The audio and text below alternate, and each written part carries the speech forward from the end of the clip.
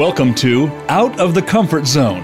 When you lead from a base of expertise, your confidence and credibility are derived from your knowledge. People follow you as a result. However, when you take a stretch assignment and span outside of your comfort zone, leading requires a different approach, one of influence, inspiration, compromise, and courage. We are here to talk about how to take that next step and keep going. Now, here is your host, Wanda Wallace. Welcome to Out of the Comfort Zone. During times of uncertainty and chaos, not unlike what we've been experiencing, as a leader, you know that keeping yourself and your team motivated and less stressed is essential.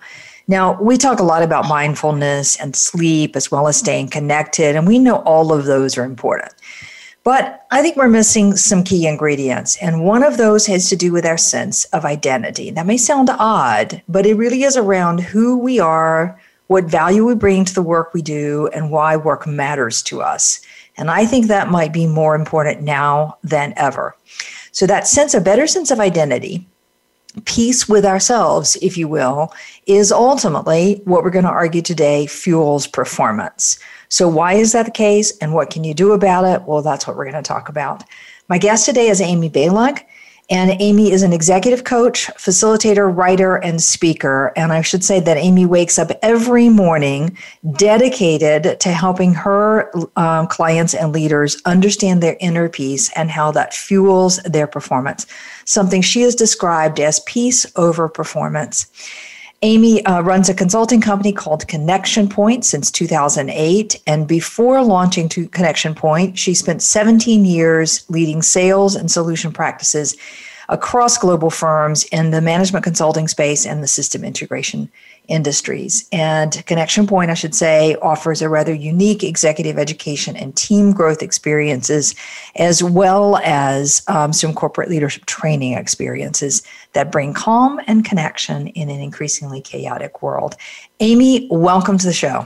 I am so delighted to be here, Wanda. It's amazing to finally be here with you after all my time of listening to all the wonderful things you put into the world with your guests. So it's a pleasure to be here. Thank you. I'm glad to welcome you. There have been some fabulous guests, and I'm suspecting you're going to be yet one more of those. Yay. So let's start with this topic. Why does this matter to you? Why do you care about this notion of peace? And I'll get to how it attaches to performance in a minute, but what's the problem you're really trying to solve? Well, so as you described in my introduction, Wanda, I had my own corporate career, now 12 years, working with corporate clients, typically at full pitch of their lives. And most of my clients are what I would describe as in full compression mode.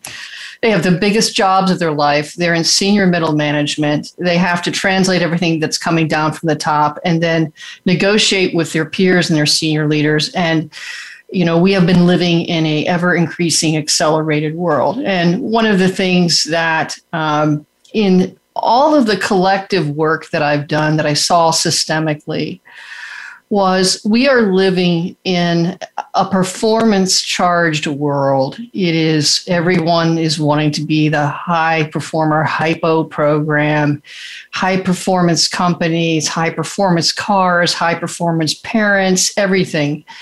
And one of the very interesting epiphanies I had through a number of events that happened at the same time in my life, which, there almost is no mistakes, right, is I began to understand and see that even though we talk about performance basically as a currency of life practically in all ways, and then we had these sort of sidecar conversations, mindfulness, as you described in your introduction, wellness, balance, which is still impossible, not possible to achieve.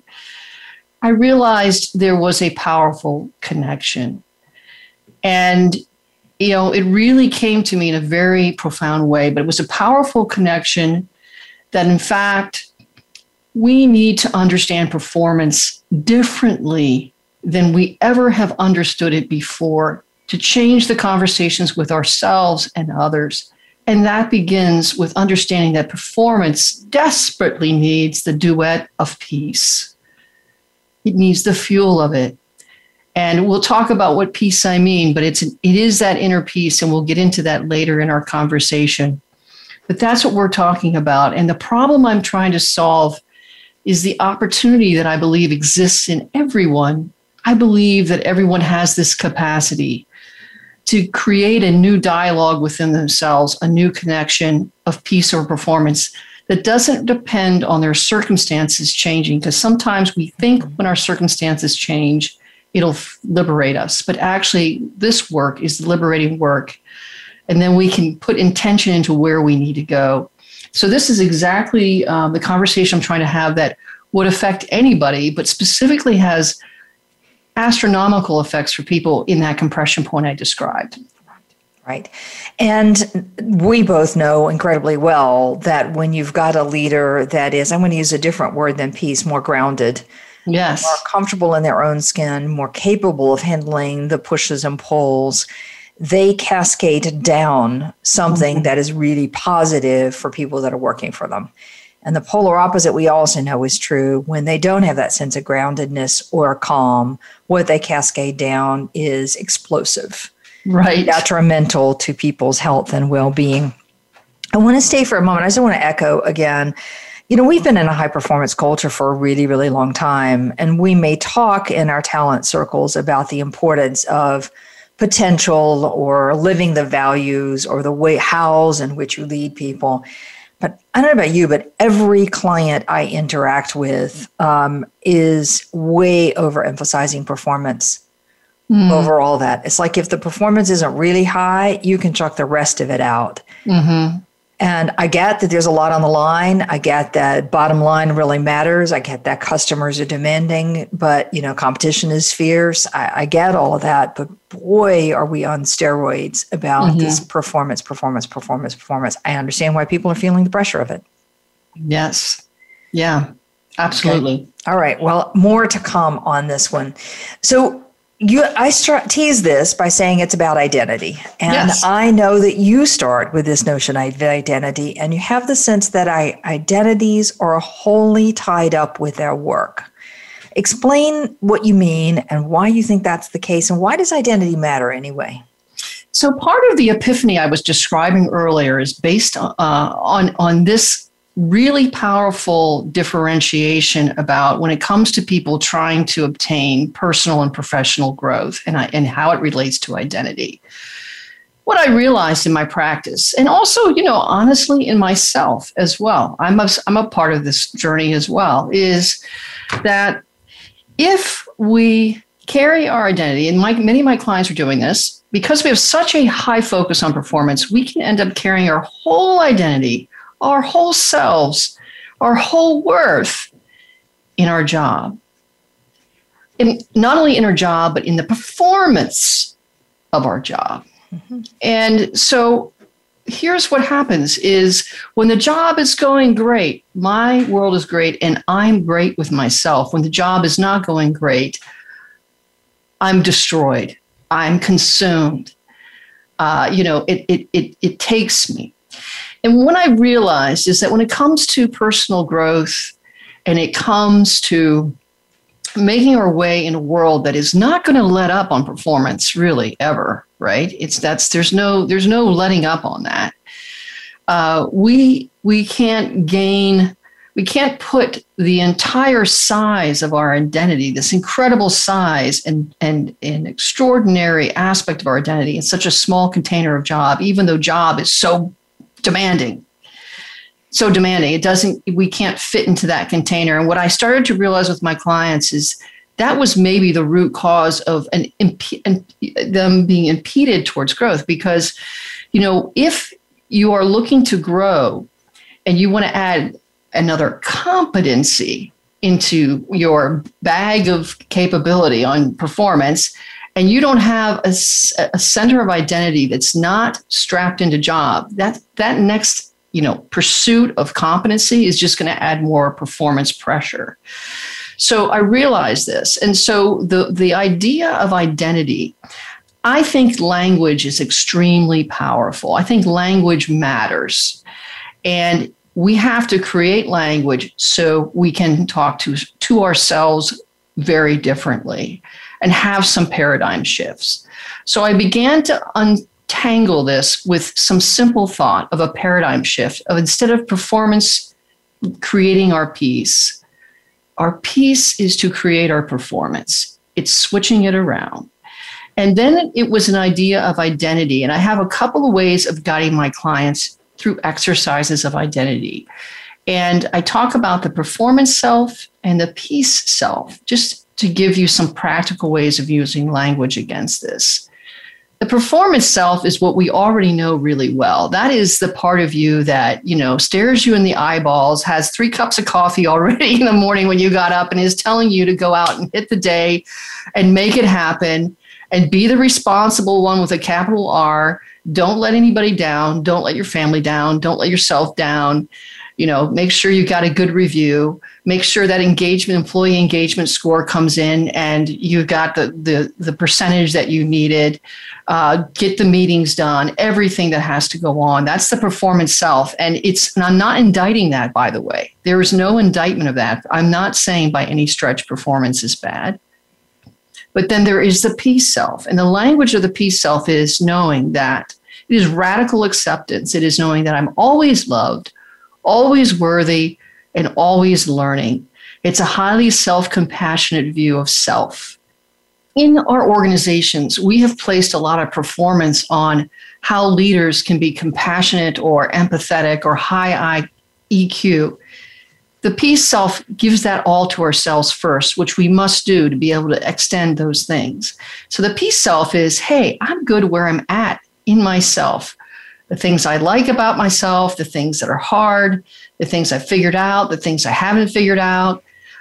It's a radical self-acceptance. And it's a liberating idea that, hey, I am always worthy, loved, and learning. And I'm a being, and I'm not just my job. There's many other things. And so we take it in that base of identity. I even break out further, as we'll talk about in a minute. But this just starts to give people the linguistic capability to begin to see themselves differently when it comes to performance, identity, and peace. So if I just take that out of psychological language and try to put it in more street language, the simple way of saying it is that identity is ultimately what gives me a sense of self-worth. That's right. A belief that I am worthy, valuable, loved, needed, or pick any of those words. That's what gives me that sense. That's right. And that when we have, and I'm going to add to this now, when we have our identity so wrapped up in the performance that we deliver, that's where things like, I didn't get the promotion I thought I deserved, takes a big hit, and we start to question whether or not we're any good at all, as opposed to being able to say, I didn't get the performance. There's a host of rational reasons why, and a host of things that are outside of my control. Give it a go next year. That's right. Kind of process. All right. And it's also why these, I could use some expletives here, forced rankings that we give to employees, where we're forced to say so much is low and so much of the population is high.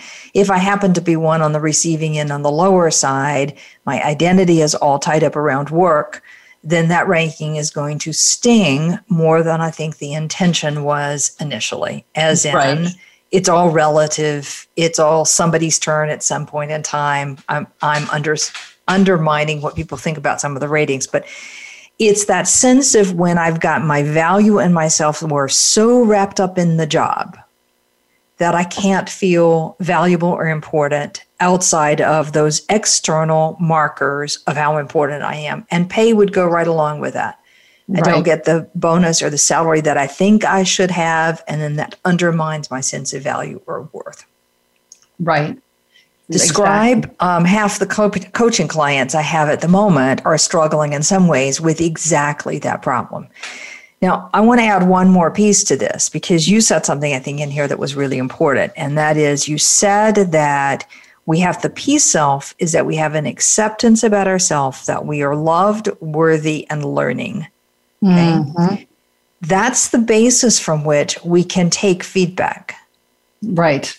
Because if you don't feel like you're learning and still worthy and still loved, still valuable in the business language, then it's very hard to take that feedback as anything other than criticism of you and your worth. That's right. You hear the word, and you and I have talked about this on our own time, is the imposter syndrome a little bit. You get into your head about these things. And so what was fascinating to me in my practice, Wanda, was clients who have had many decades of great experience. They've seen a lot of rodeos. But you know what? You and I know this, that when you get into a new career situation and you are constantly aspiring and evolving, and you step up maybe to a bigger job than you've ever had before, you go to a new company and maybe you have a kind of a boss that isn't an easy kind of boss for you.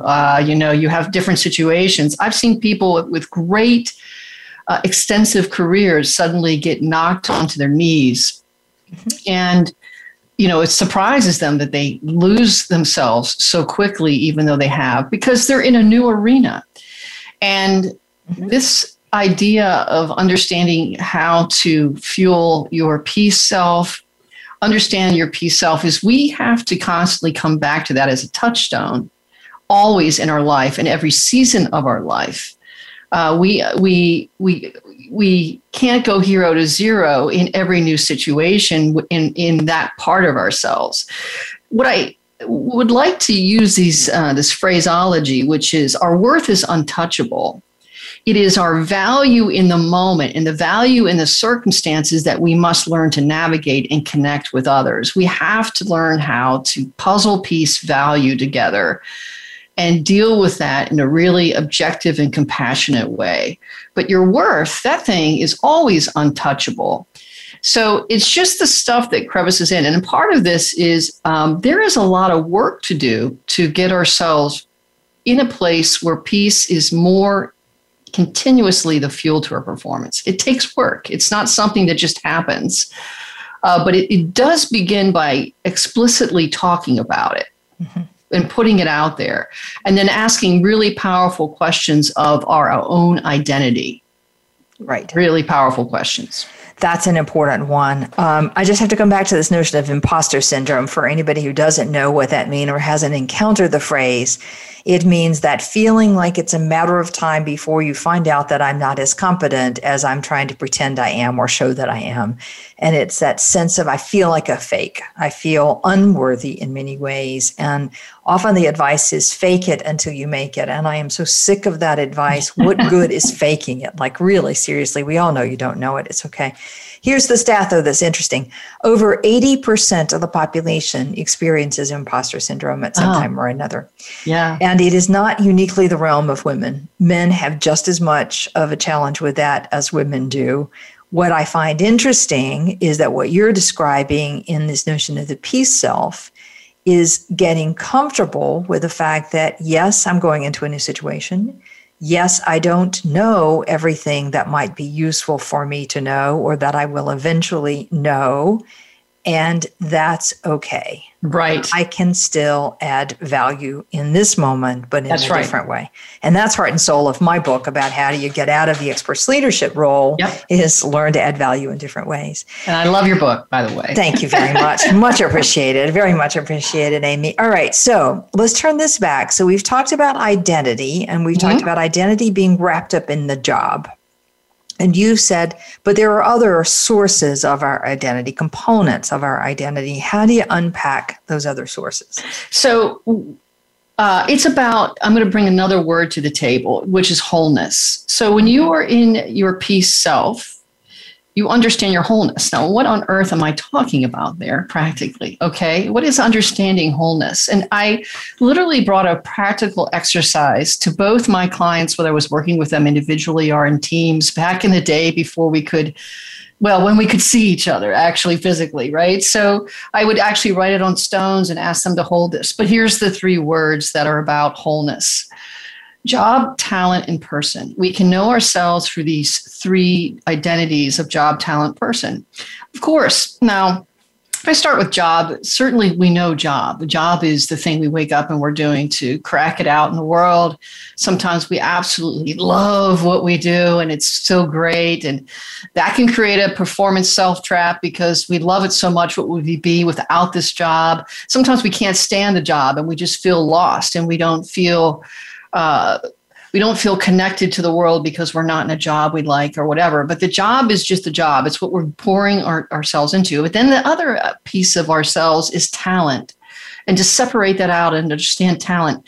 And talent is this transcendent vessel of who you are in terms of what you contribute. Job's what you're getting done to get paid, make a living, do what you're doing in the world. But talent can transcend it. So, think I have a client.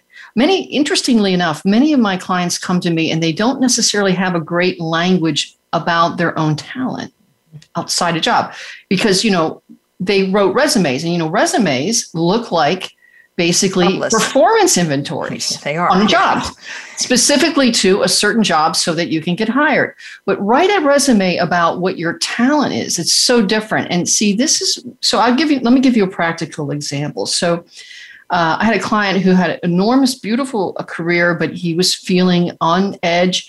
And so his talent is really being able to go into highly ambiguous situations and create a wireframe of very powerful order and get people aligned.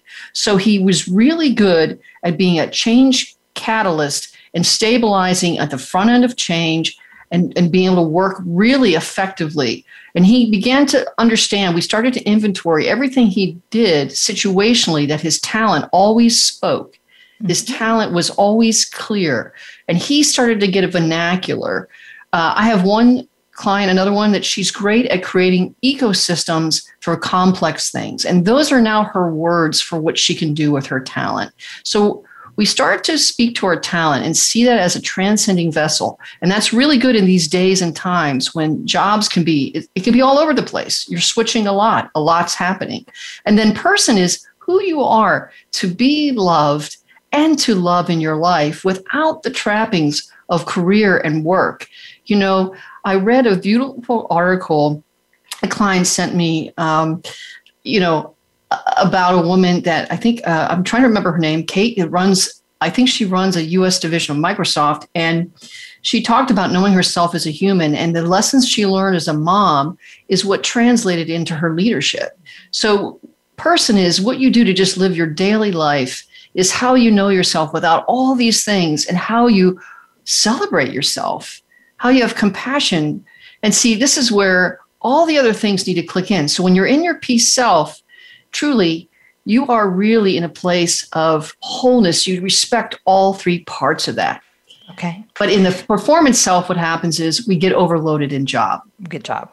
So it's like job is the 20-ton rock and a talent in process or little pebbles, or talent in person or little pebbles along the side, if I stay with the rock metaphor. All right. I'm fascinated by this thing about talent. I know that I have talked to a number of very senior, seasoned leaders who are crystal clear about the one or two things that have made them successful over time. Like one that I always like to quote says, he said, I think all I've ever done is spot talented people and get out of their way. Mm. And what an interesting understanding of what you bring to the table and therefore how you're going to act on any role that you're given, regardless what it is, size, scope, anything. So and when we think about brand, we think about your personal brand. What you really want that to be about is talent, not necessarily the job. Right. So do you have any exercises for helping people understand how to recognize, how to identify their talent? I think this is where it's important to gather up all your most powerful stories that you've created in your life and really honor those stories, powerfully honor those stories and tell them to someone like a coach or a mentor or someone else and start to write out what you're hearing yourself say about what you did to shepherd yourself through those stories and where you felt you had your flow and land legs.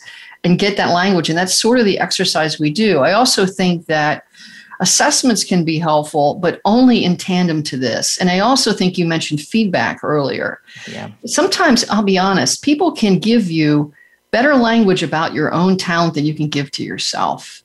You can ask people some very powerful questions about what did I do that created resonance in that situation? And it's not, so we think of feedback as we need to get feedback to correct things. There's also an energy of feedback to learn. People can mirror back things about ourselves that we just can't see unless they tell us what it is. Right. And to have enough advocates in your life and enough mentors in your life that know your stories to help you get a language to tell you, here's why that works for you. And they give you the language. There's, I think, things like StrengthsFinder, for the pros and cons of that, is intended to give you some language about talent, but I find it's not nearly unique enough. It's very genericized, so it might give you a starting point. But do you remember, Amy, this book, What Color is Your Parachute? Oh, yes. Because there's some great exercises in there that are very similar to what you're describing, that have people go through and say, what are the 5 biggest things that you've accomplished? What is it that you used to accomplish those? What was your unique contribution to them? I may have a different memory than what's actually in the book. But I think that's the similar kind of vein of what you're talking about, taking some of those great accomplishments, significant experiences, or crucible moments, we might say sometimes in coaching, and understand what was it that you brought to it. My last comment on this one is occasionally a senior mentor or sponsor actually has a really better understanding of your talent than you do. Right. So it's always good to ask if you've got somebody you trust on that one. Okay. Before we take a break, I have to do this person piece, because then I want to come back and talk after break about how we do peace. What is that really about? But person, you said, who are we to be loved and to love as a human in our daily lives and celebrating ourselves? Do you have any skills for tactics for learning about the person identity? I guess one of the big things I always get is people don't celebrate enough of their small joys of their life and notice them. They take them for granted. We all do that. We can all do that. Yep. And it's to start to really, it's very, very simple, but it's start to really, truly enjoy some of the smallest, most powerful things in your life that give you quality of life. Anything else, you've got this beautiful bookshelf behind you. I would enjoy that. Like, in other words, any small thing, relationships, high quality relationships, to really dwell in those high quality relationships and do this wildly counterintuitive thing in this high octane performance world, which is, instead of working until 11 p.m. for more work, making more time for high quality relationships that are truly going to matter at the very foothills of what your life is really having meaning about, period. Right. Okay. So the small joys, notice those, recognize those things that bring you, and celebrate them, appreciate them. And we're not talking about 15 hours. We can do that in smaller moments, maybe a little more than a minute, but actually really appreciate that. The high qualities of life. Okay. The people that you care about and they care about you. One of my habits, I have to say, is I have photographs around of the people who are most important in my life. And it's just that steady reminder that these are the people who truly matter to me. It's awesome. And to stay in touch with them. So any version of that you can do, really, really important. All right, Amy, perfect point to take a break. My guest today is Amy Balog, executive coach, facilitator, writer, and speaker. As you can tell, Amy's passion is peace, the peace self and the performance self, with the recognition that if you see your whole self, both in the job, in the talent that you bring to any work that you do, and as a person, as a human being, that is what's going to derive a stronger sense of identity, a better sense of peace, and that is the fuel for ultimately for performance, not the other way around. When we come back, I want to pick up on this notion of peace and how to do more of that. We'll be right back.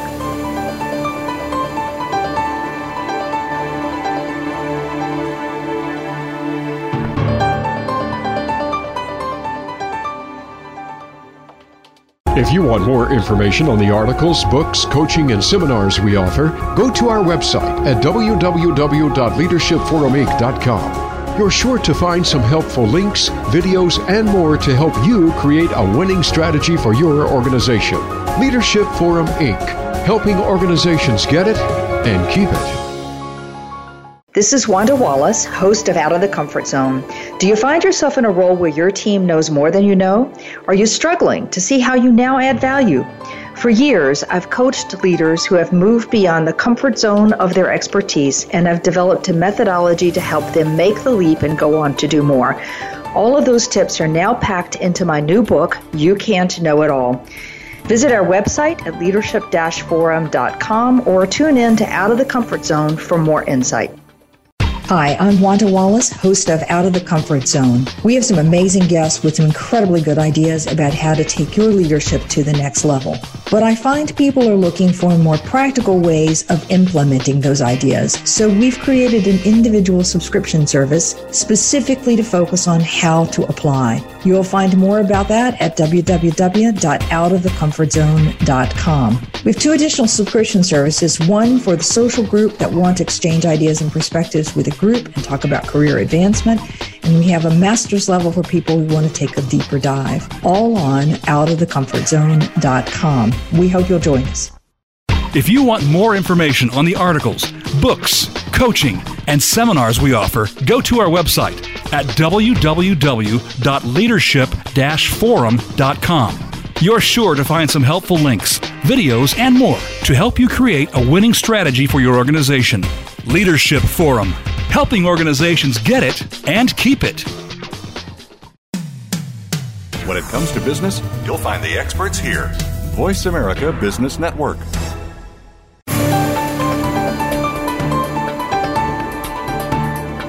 You are listening to Out of the Comfort Zone.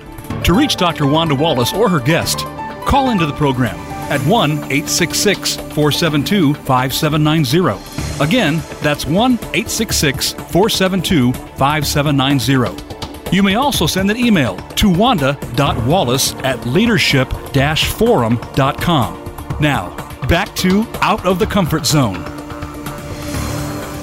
Welcome back to the show. With me today is Amy Balog. Amy runs a company called Connection Point. She has had a long life running, leading sales and solution practices in a number in management consulting firms and system integration industries. She works across Fortune 500 organizations in healthcare, media, high-tech, energy, and manufacturing sectors. I suspect that even that one is a shortened list of what she actually does, but there you go. And it does executive leadership, coaching, speaking engagements, and team activities as well. We've been talking about Amy's hashtag, peace over performance, which is the notion that we use our peace self to fuel our performance self. But that as human beings in this modern era, we have gotten so focused on the performance self that we've lost our sense of identity, that we are missing the roundingness of us as human beings that give us the fuel we need to be effective leaders and actually to deliver the performance we would like to do. And that part of that is our identity is solely wrapped up in the job. And what we need to do is expand the identity, not just to the job, but to our talents, the skills, capabilities, approaches even that we bring to our work, whatever it is we're doing, something I might actually call the brand, and our person component, who we are as a human being, the people we relate to, the people that matter to us, the things that bring us joy. So job, talent, and person. Okay, Amy, I got to back up for a second because we've been talking for an entire half of this podcast about peace, the peace self, like we actually understood what peace meant. So we should just back up 2 steps and say, what do you mean by the peace self or peace in general?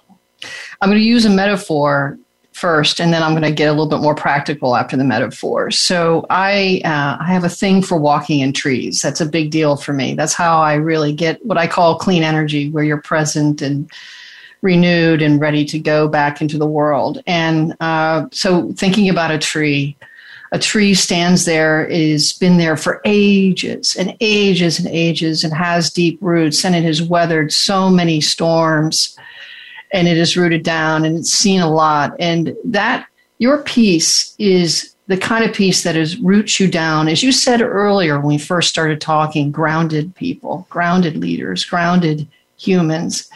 It's where we are grounded.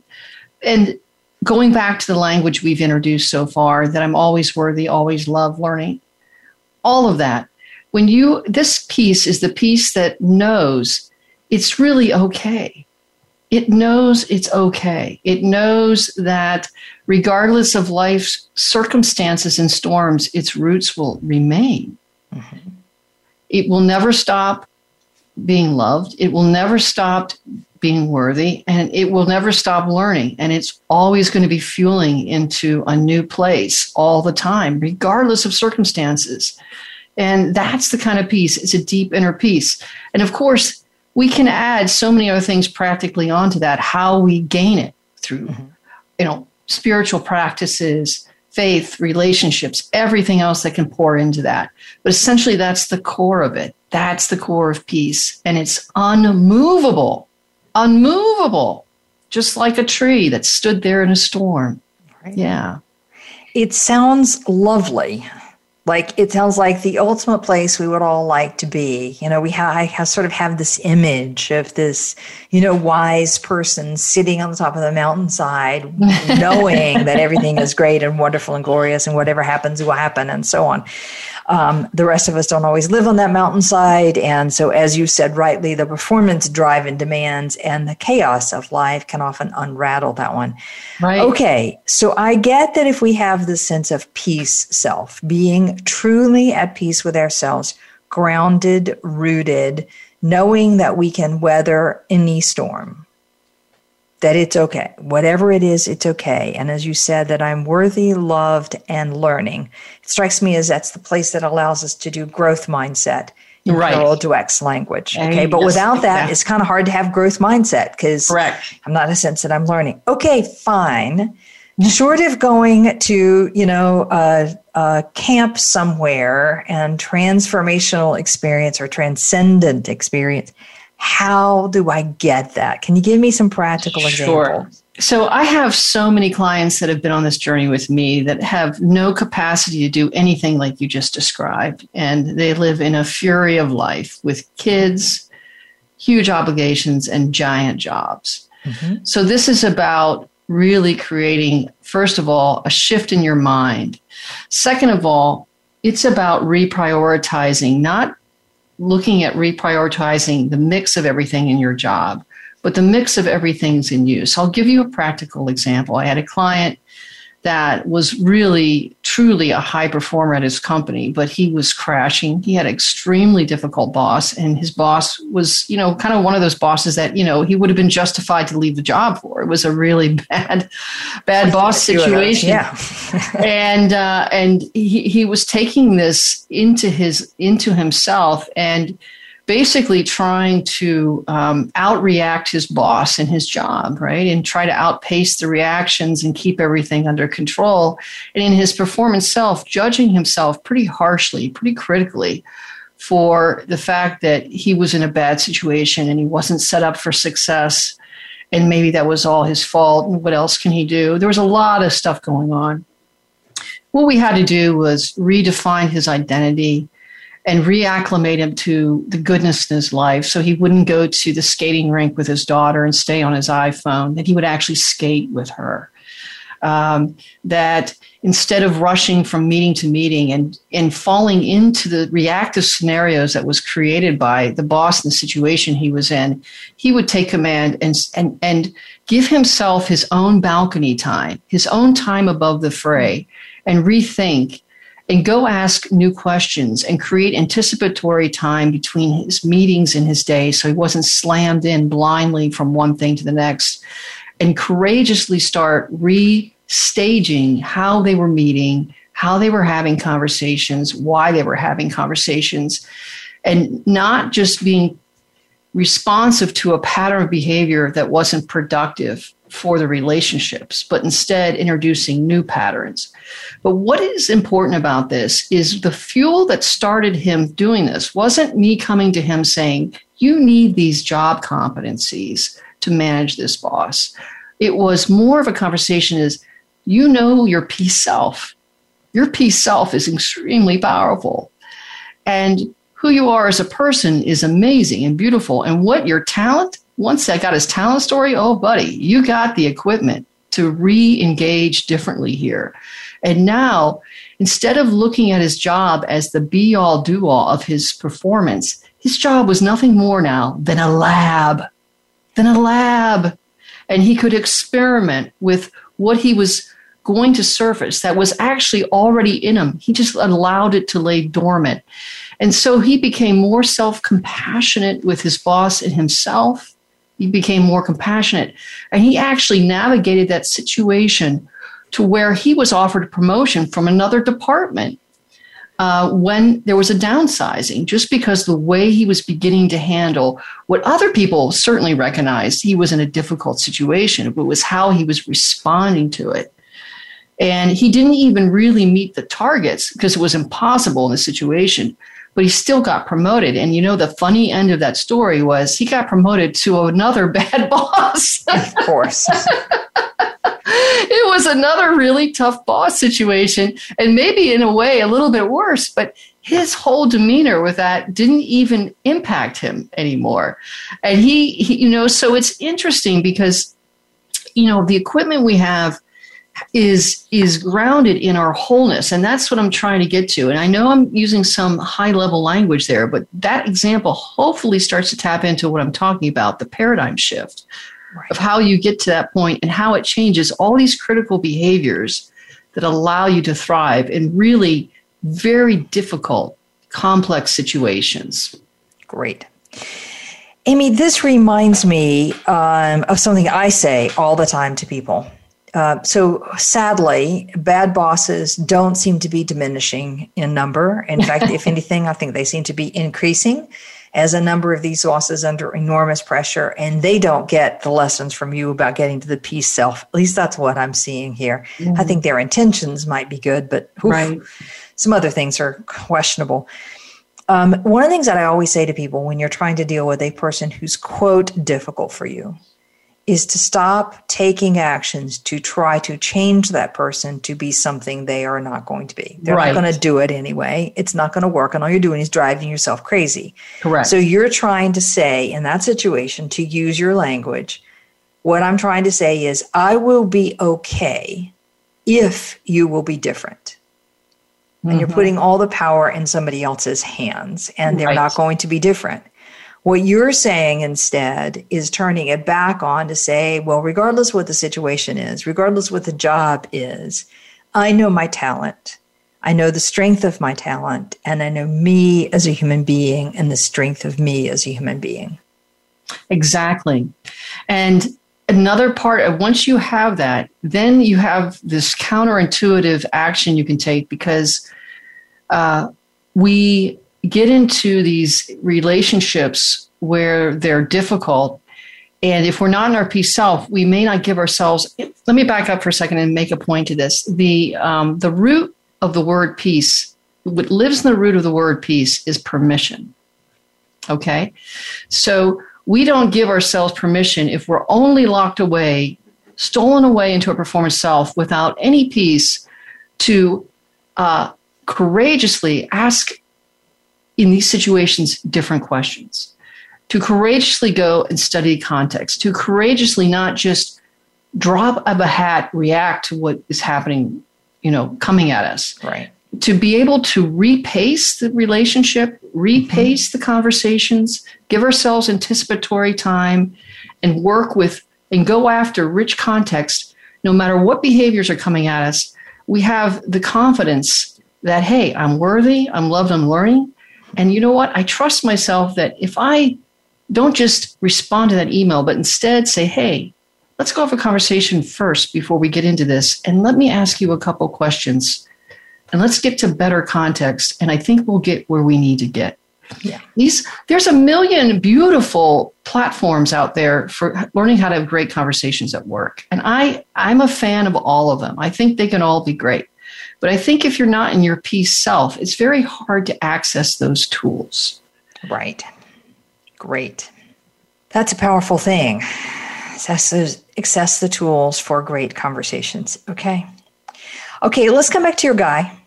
Okay. He's with a bad boss. Yeah. And, we do some work to get him to his peace self, recognizing his talent, recognizing what he's like as a human being, as a person, and take more control of the situation so he's not being reactive. Now, one of the secrets of this one is you had him stop the meeting to meeting to meeting to meeting craziness so that he had moment to think and plan and frame in his head how was he going to ask the questions and what was the intention of this conversation. All right, what I want to know is how did you get him to stop the meeting to meeting to meeting? Like, what was the secret sauce for getting him to pause briefly? First of all, if you're in the I have these things I call them performance self traps, which is where we might know that we're stuck in performance self. And the little insidious thing that happens in there is you think you have to be involved in everything. It's the typical thing that we see as coaches where people struggle to ascend because they're still doing some level of individual contributor work, or the reality that most corporations face is we're just understaffed. We just have more. We don't have any good priorities set up in the organization, so everything's on fire at once. So you know what? And then you're going to. And in some cases, like I work with hospital systems, some cases it is really difficult to drop one of those priorities. In other words, the priorities are priorities, and there's too many of them. So the reality is you to be in your peace self and to be radically accepted is that no matter who's in this job, the first thing you say is no matter who's in this job, these problems would exist. Mm-hmm. It's not like I'm not performing enough, so I would be this ideal superhuman and come in here and be on top of all this and work 24 hours a day and solve all these problems and be involved in all this stuff. I mean, that's some insidious little thing in the performance self that says we can do that, and that's ridiculous, right? And we know that mindfully. What the peace self is about is we have to learn to talk to our heart.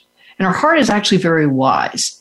And I use these other terms just to give you some more language. When we're in our peace self, we're in a safeguarded heart. Safeguarded, which means is that I can come in and I can be okay when people are really mad at me. Because the reality is we're going to have to make tough choices. And sometimes when I'm in the middle of management of the organization, I have to negotiate and help other leaders around me, above me, next to me, and below me, accept the tough choices that we need to make. And you know what? That's just the way it has to be in some cases. And when we're in a performance self without peace, we're in an unsheltered heart, which is mean that, my worth is up for grabs. And we have this, I think I'm going back to your question, is to get into that space is, first of all, we make the decision that we are going to make some calls. First of all, we're going to take the time to context the reason why we're making the calls and ask the questions. And the truth that you have to remember in these situations, because, the weird thing is I have many clients, I have them all stop sending emails at night. And one of the crazy things they learn is nothing changes. Like, in other words, it's not like their emails made all the difference in the world, right? So what they learn makes the difference is how they come into the moment with their presence. Their energy is different. And then suddenly different things are happening in meetings because of that. And the conversations are where they're creating the re-engineering of time. Is the high quality of conversations is the re-engineering of time. So that's what's going on. But, they have to first make the decision that if it's okay, this tension of not getting to everything and not being involved. And I just have to make the calls on what things I can step away from and be and accept that. Because the other reality is everybody else they're working with feels the exact same way. Yeah. And it's not like they're you're not the Lone Ranger in, not being able to handle Really? Wait a minute. I think too many identities are wrapped up with being the Lone Ranger, Right. Rush in and solve everything and fix everything and know everything and make everybody happy.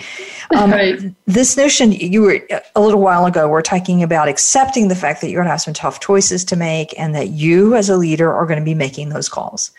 Obviously informed calls, obviously consultative calls, obviously counting, many different factors, but you're not going to make everybody happy in that process. It is not possible. And I know that's one of the things that I often hear from senior leaders as they're trying to develop talent underneath them coming up through the curve is, can you run an effective ship even if everybody's not happy? Is that a genuine question? No, that's a genuine question. That's what they have. My language, not always their language, meaning, can you be effective as a leader with a larger group of people where it's not humanly possible to have that large group of people all happy all of the time? I think I would change the question. Yeah. Can you be effective if people aren't understanding how whole they are when they're working? Okay. Because you can still be whole, understand your wholeness, and still have unhappy days. Yeah. I had a few of those recently myself with the situation I've had going on. But but you can be whole. So in other words, if a leader is working with people and recognizing that, I understand enough of you as a person, I understand enough of you in your talent, and we're having all those conversations, and I get the realities that you're dealing with in your job. Like, I get those realities, and I get the calls we have to make, and I get that there's going to be some stretches where we're not feeling so great about things, but it doesn't rob me of seeing your wholeness. And it doesn't rob you of your wholeness. I think you can engage that. But I think if you're trying to surface cut, let's just try to make sure everybody stays good, but we're not talking deeply enough in a whole person way at work, that's where you can lose engagement. Because I'm coming in as a transaction in a very transactional environment then. And it's highly fractionalized, and that is what's draining people. People want to be whole. Right. So this comes to one of the points that I wanted to make. Oh, we're running out of time too here, which is about millennials. Yes. The thing that I hear from millennials, and we should now say Gen Z, as they are just beginning to come into the workplace, is they want to be seen and treated as a whole person. Yes. Not just as an output engine. So I want you as my manager to care about me as a whole being, which means my interest outside of work, the talents that I may or may not be using here, my aspirations in work and outside of work, like the adventures I'd like to have, the things in my life that matter to me. They want that sense of wholeness. And what you are describing here, you described it at first as a process for me as a leader to understand my whole self, my peace self, my job, my talent, and my person. But also as a leader now, turning that back on the teams that we are managing for those individuals and see them in their wholeness, in their job, in their talent, and in their person. I think that's what millennials are asking for. Absolutely. 100%. Okay. Absolutely. Now, let me go one step further on this one. Since we've been very high level on this one, I'll stay high level, and that has to do with purpose. So I think everybody and his brother is focused today on how does my company have a sense of purpose. We're all rewriting our mission and values statements in some ways to capture a sense of purpose. Our employees want to have a sense of meaning and purpose. And I often use the word meaning, what gives me a sense of meaning in the work that I do, what gives me a sense of purpose in the work that I do. It strikes me that some of us may have a really good, clear idea of my purpose and how I do that in the job that I'm currently in. Some of us probably don't. And that tuning more into the talent I bring and who I am as a person probably fills in that gap of what matters to me, what gives me a sense of meaning in the work that I'm doing or in the life that I'm living, better than a purpose statement. You want to react to that one? Yeah, because when we have wholeness in our identity and we're working from our peace, we know how to be we don't look at purpose only as some sort of performance goal of here's what I should find a purpose for my life. It really has to be, I can be purposeful in this moment. I can be purposeful with who I am and what I bring, period, all the time. And, purpose isn't bad, just like performance isn't bad. Right. But, it can't be something where we don't have a home inside ourselves with who we are. And then what happens truly is pursuits in life change. Every 10 years we age, we're going to want different things. And, what might make us purposeful in one season of our life to the world could change.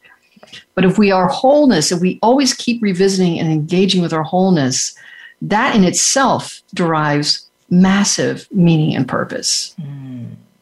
All right. Engage with our wholeness to drive meaning and purpose. Okay, I think there are a couple of quotes here that I think are become tweetable quotes. Let me see if I can find this other one.